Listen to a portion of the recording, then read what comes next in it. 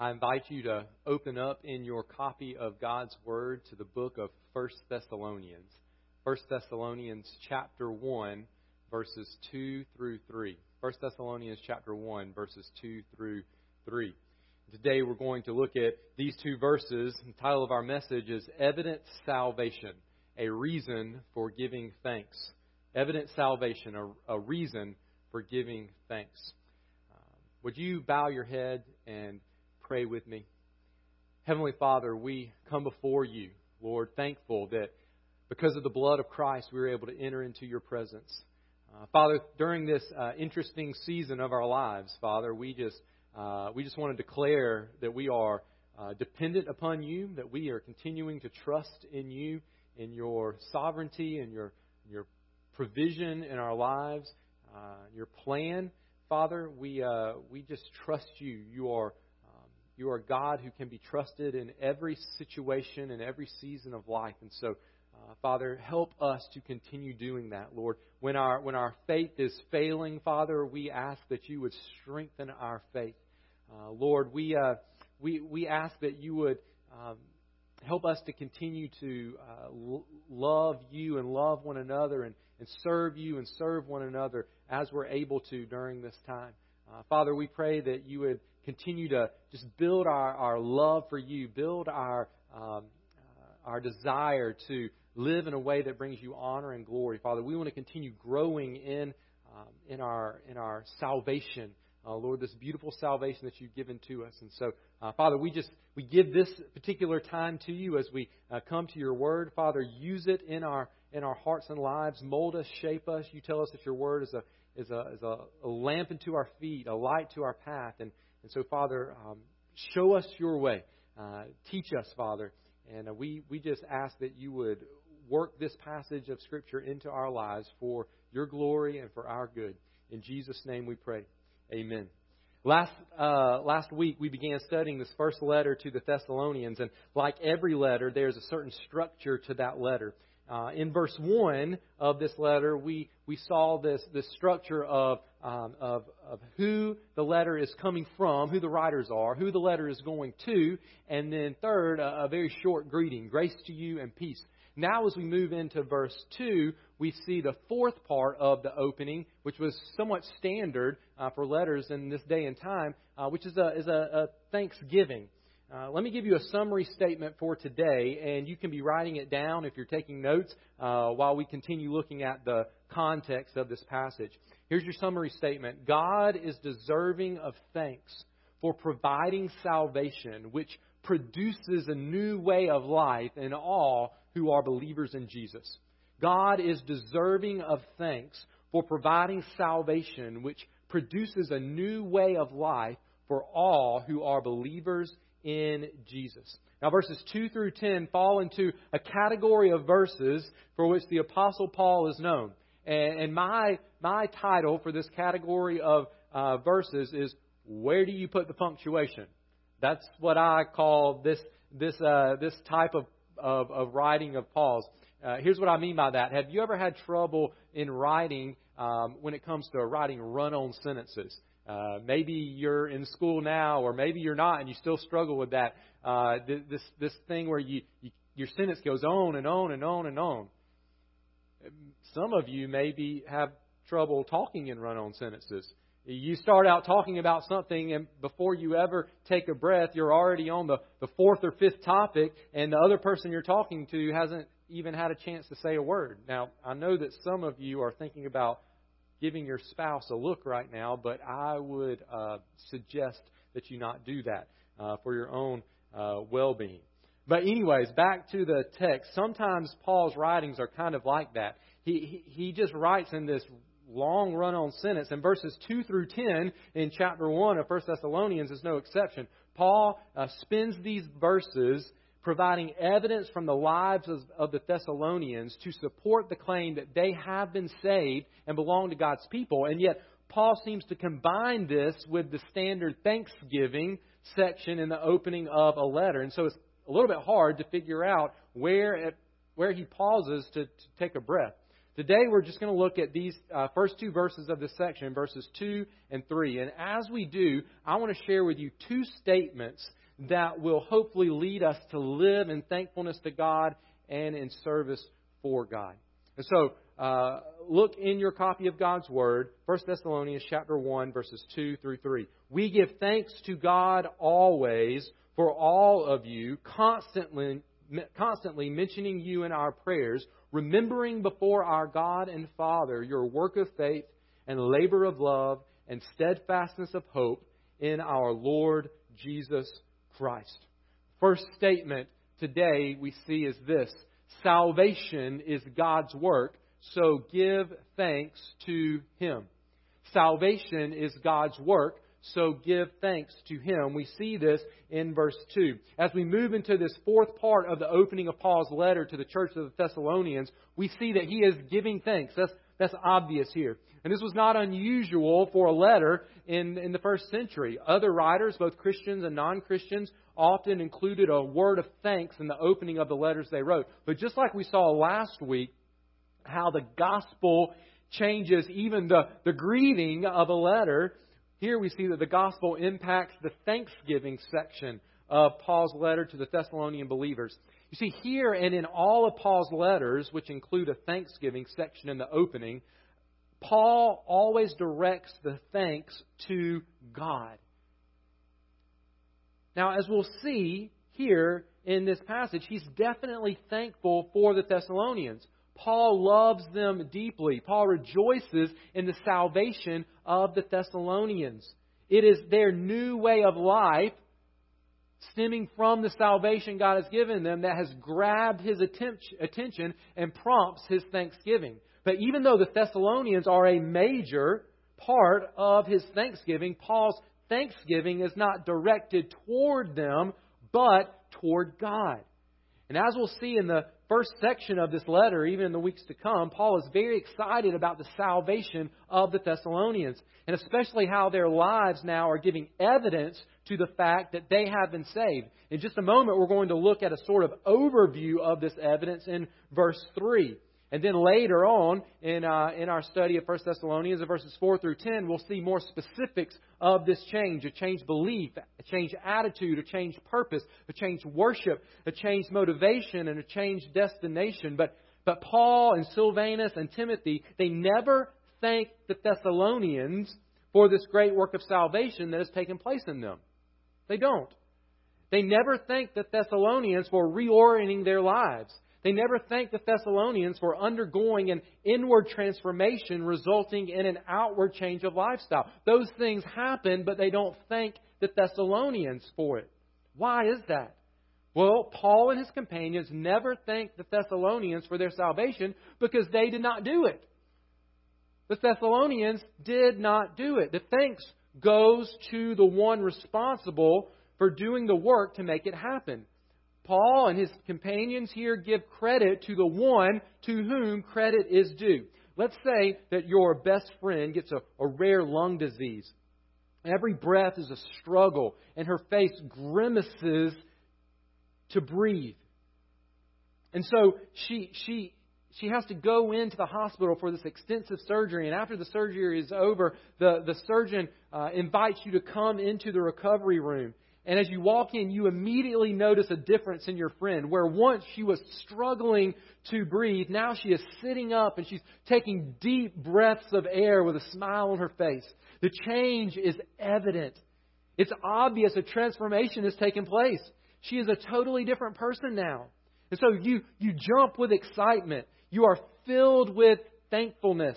You run over to give her a hug. You tell her how excited you are for her. You tell her that you love her. You tell her that you are happy for her. But you don't tell her thank you. Why? Well, because she didn't do the work to bring about the transformation. Instead, you turn to the surgeon, to the other doctors and nurses there in the room, standing there beside the bed, and you say, thank you, thank you, thank you. Why? Because they did the work to bring about the transformation. Paul thinks back to the change that he saw take place in the lives of the Thessalonian believers. And since then, he's heard the reports of their transformation. He is excited for them. He loves them. In chapter 2, verse 20, he says that they are His glory and His joy, but he doesn't thank them for changing. Why? Because they didn't change themselves. They didn't transform themselves. They didn't save themselves. Instead, Paul turns to God and says, "Thank you, thank you, thank you." Why? Because God did the work of changing the Thessalonian believers. God did the work of transforming them. God did the work of saving them. The prophet Jonah said, "Salvation belongs to the Lord." Remember the word grace in verse 1? God's people are recipients of undeserved favor. And so Paul and Silvanus and Timothy give thanks to God. Friend, if you are saved today and you can look at your life and see evidence of salvation, then give thanks to God. But don't just thank God for your salvation. Thank God for the salvation of others. That's what these three men are doing. Always, constantly mentioning you in our prayers is what they say. Their thankfulness to God for the change that He has brought about in the lives of the Thessalonians is prompting them to pray and give thanks to God, not for their own salvation, but for the salvation of the Thessalonians. Church, I wonder, when was the last time our prayers were filled with thanksgivings to God for the work of salvation and evidence of salvation we have witnessed in the lives of others? Before we start picking and choosing who we are going to remember before the Lord, as this passage says, notice that these men remembered all of the Thessalonian believers. They didn't play favorites. They didn't say, well, Susie seemed really on fire for the Lord. We can thank God for the work that He has done in her life, but George, well, he really has a lot to work on in his life. It's kind of hard to be excited for him and his salvation.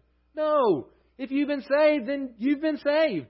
They knew some of the believers had some areas of their lives that still needed to be brought into submission to the Lordship of Christ. Maybe some that were pretty obvious.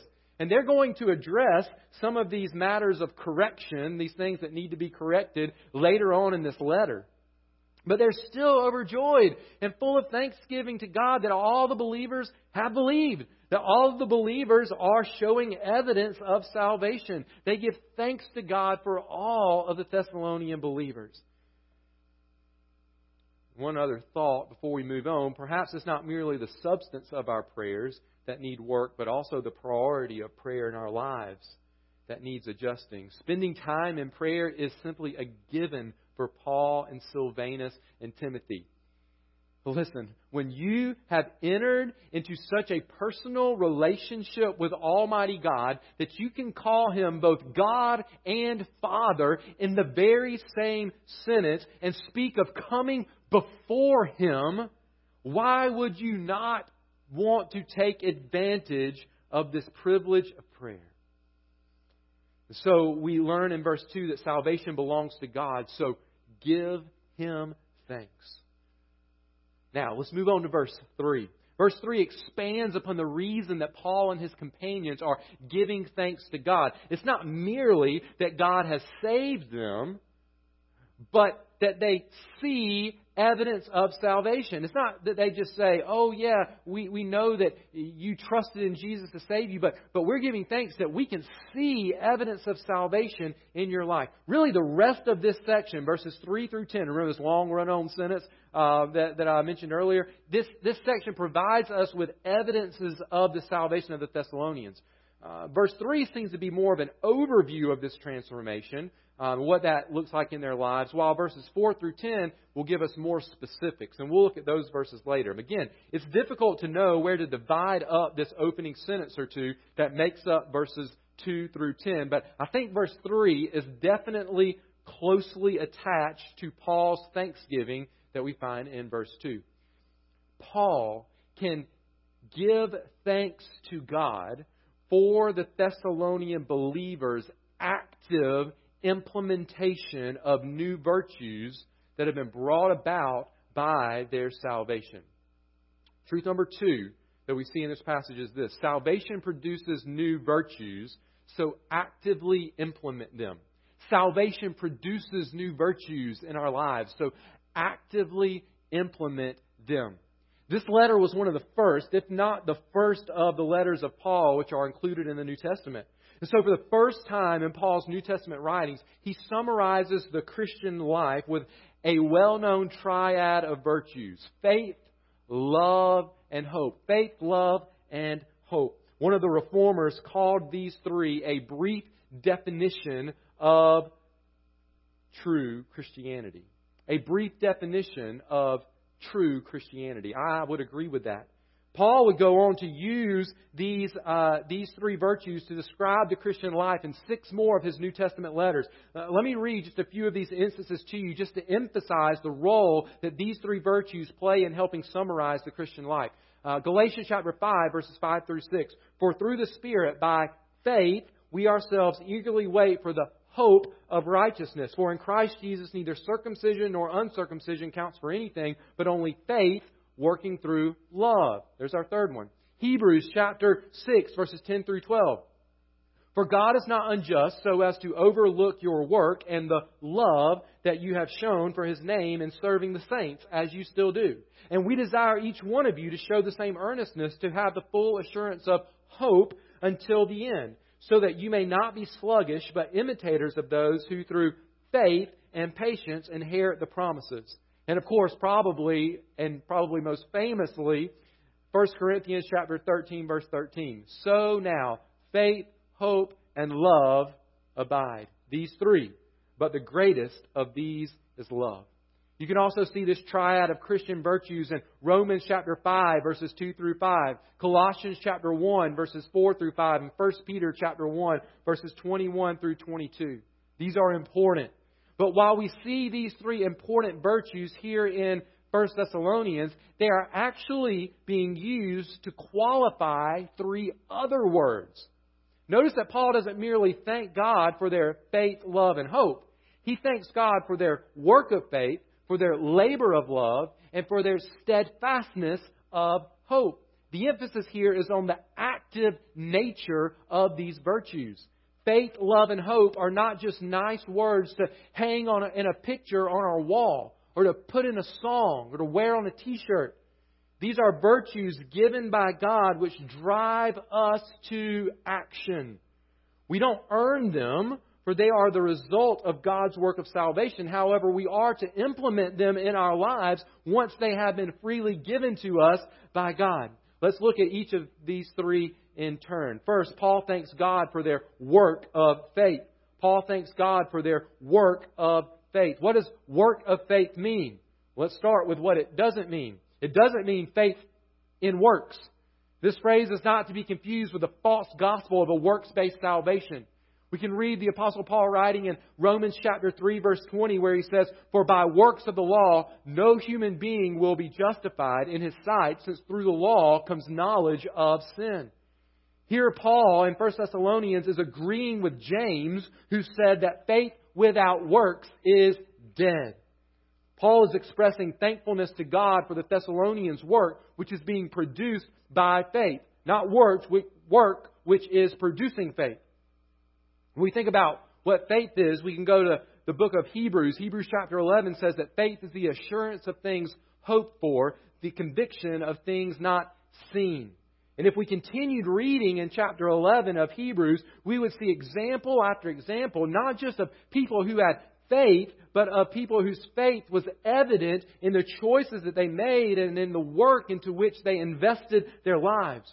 Just for instance, by faith, Abel offered a right sacrifice. By faith, Enoch walked with God in a world full of people who were rejecting God. By faith, Noah built an ark. By faith, Abraham left his home country to go to the place that God said He would show him. By faith, Sarah believed she would have a child in her old age. And the list goes on and on and on. According to God's Word, saving faith means resting in the finished work of Christ on the cross as sufficient payment for your sin, in such a way that God will now forgive you and accept you based on the sacrifice of His Son. This isn't just faith in whatever.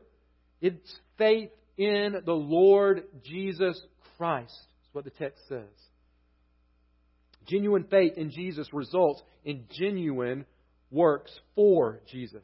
Perhaps Paul is thinking here about the missionary work of the Thessalonians, of which he will commend them for in chapter 1, verse 8. Perhaps he's thinking about their work of love and service, which he will commend them for in chapter 3, verses 9 through 10. Perhaps here he's thinking about their work of enduring persecution, of which he will commend them in chapter 1, verse 6. But whatever specific work or works he is thinking of, Paul has seen the Thessalonians' faith produce work for the kingdom of God. Their faith was active. Christian, is your faith active? Are you living by faith each day in the choices you make? You say you have faith in Jesus, but is that faith leading you to live in submission to Him in every area of your life? Is faith something you just say that you have? Or is it something others can see in your life because you are actively implementing the faith that God has given to you? Second, Paul thanks God for their labor of love. Their labor of love. Upon first glance, this action word may seem like a repeat of the first one. Work and labor sound like two different words that say the same thing. But while they're definitely related, the word labor here specifically points to a type of work which requires extraordinary effort and self-sacrifice.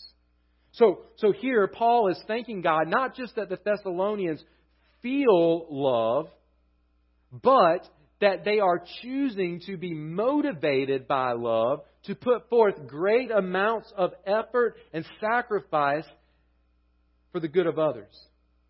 The meaning here is labor or work requiring strenuous effort which springs forth from love. So often, we view love simply as an emotion. I feel love towards you, or I feel loved by you. But that's not what this is. To use the Greek word here, agape, this agape love in the Bible is not simply an emotion. This love is an act of the will. It's not a fuzzy feeling, but a God-given determination to act for the good of another, even when it is hard and costly. Where does this love come from? It comes from God. Scripture says that God is love. What does this love look like? It looks like a man who never did anything wrong, hanging on a cross in order to pay the penalty for our wrongdoing, choosing to allow Himself to be killed in our place. He was not just a man, but He was also God. And being God, He could have stopped this brutal death at any point. So it was His choice to love that kept Him there, not the choice of the soldiers who put them there. That is this agape love of God. God's Word says it this way in 1 John chapter 4, verses 9 through 10. In this, the love of God was made manifest among us, that God sent His only Son into the world so that we might live through Him. In this is love. No, not that we have loved God, but that He loved us and sent His Son to be the propitiation for our sins. But you see, this love is not just God's labor of love for us, but it's a labor of love which transforms us in such a way that we then imitate that same love by laboring for others. That passage in 1 John that I was just reading, it continues this way. Beloved, if God so loved us, we also ought to love one another. And then if we were to turn back a chapter in 1 John to chapter 3, we would find these words. By this we know love, that He laid down His life for us, and we ought to lay down our lives for the brothers. But if anyone has the world's goods and sees his brother in need, yet closes his heart against him, how does God's love abide in him? Little children, let us not love in word or talk, but in deed and in truth. One writer put it this way. When this love comes to a man, he is faced with a challenge he cannot ignore. Once he comes to see that God is like that God loves as a very part of His very nature, that God loves in a way which means Calvary, he must make a decision. Either he yields to the divine agape to be transformed by it, to be remade in the divine image, to see men in a measure as God sees them, or he does not. And if he does not, in that lies his condemnation. He has shut himself up to his lovelessness. But those who yield themselves to God are transformed by the power of the divine agape, so that they are content to give themselves in the service of others. Paul thanks God that this is what the Thessalonians have done. Christian, are you laboring in love for others? Is your salvation producing within you a love which manifests itself in self-sacrificial work for the good of others, regardless of whether you are feeling love for them? If it's not, then it's not a genuine salvation that you have. Are you laboring in love towards your spouse, towards your children, towards your parents, towards your neighbor, towards your boss, towards your coworker, your teacher, your classmate, your brother or sister in Christ? Are we laboring in love for one another? Is love something that you just say that you have? Or is it something others can see in your life because you are actively implementing the love that God has given to you? Third, we see here Paul gives thanks to God for their steadfastness of hope. Remember, faith, love, and hope. Third, Paul gives thanks to God for their steadfastness of hope. And once again, we see a virtue tied to an action. A virtue tied to an action. The Thessalonians do not merely hope or have hope. They have a hope from which the action of steadfastness blossoms. You could put it this way: steadfastness inspired by hope, or steadfastness which stems from hope. The steadfastness, this word could also be translated endurance. But what we need to note here is it's not a passive endurance. It's not a passive steadfastness. A few days ago, one of my sisters gave birth to her second child, which happens to be the first boy born in our family since I was born. You see, I have 3 younger sisters. I have 4 daughters. I have 2 nieces. I think I got all of that right. But now I have a nephew. And they told us that when they were headed to the hospital, we got word that they were on the way there. And so then we just had to wait to hear the news that the baby had been born. And this required patience on our part, but it didn't require any action on our part. We had hope of hearing the news that a healthy baby boy had been born, but that hope didn't lead to any real action on our part. We exercised a sit and wait kind of patience, but that's not the kind of patient endurance that this kind of hope produces here in this passage. Now, that's the way that we were waiting.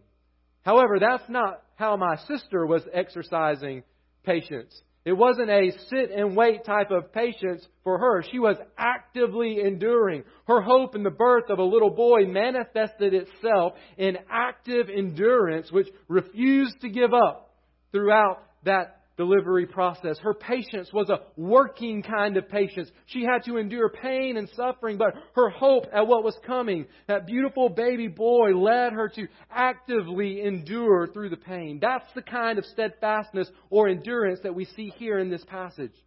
The hope we have as Christians manifests itself in what one person described as patient fortitude in the face of opposition. Another writer described it this way: not the resignation of the passive sufferer so much as the fortitude of the stout-hearted soldier.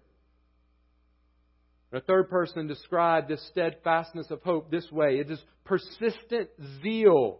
It rules out discouragement and goes forward no matter how hopeless the situation.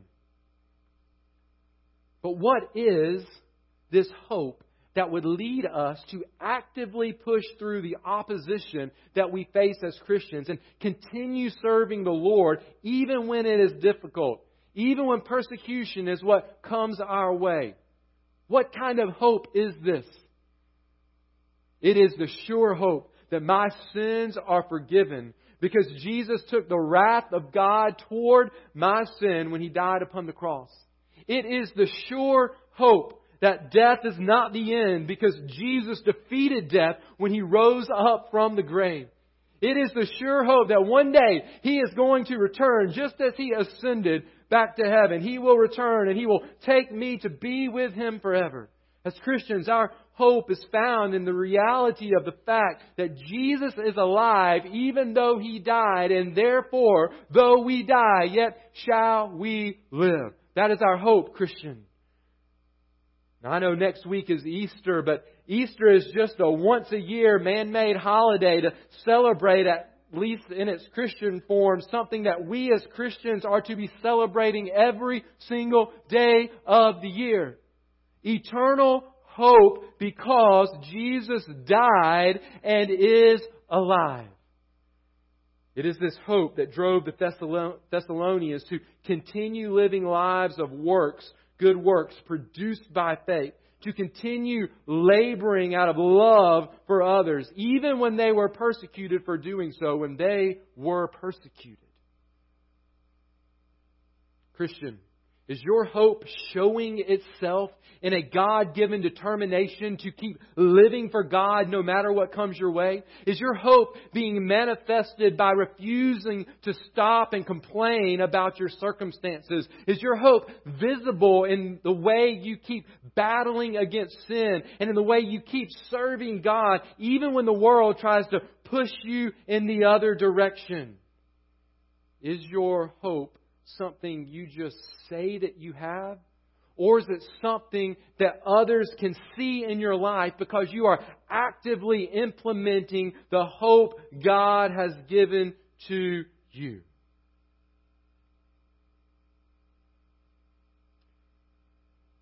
And just in case you haven't noticed here, the centrality of the Lord Jesus Christ in these virtues and the actions produced by them, let's make sure we see that. Notice this phrase, in our Lord Jesus Christ. There is no genuine faith. There is no genuine love. There is no genuine hope apart from being in the Lord Jesus Christ.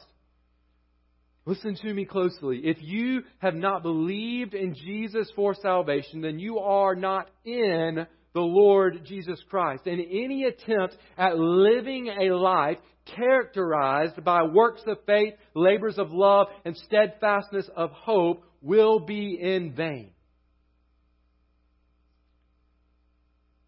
Today, if you have not received God's work, not your work, God's work of salvation, then that's the most important step that you can take right now. You need to give your life to Jesus, believing that He is who He says He is and that He died in your place, taking your sin upon Himself. And you can do that right now. Confess your sin to God. And you confess to God that Jesus is your Lord and Savior. That you believe that His death was enough to satisfy God's wrath against your sin.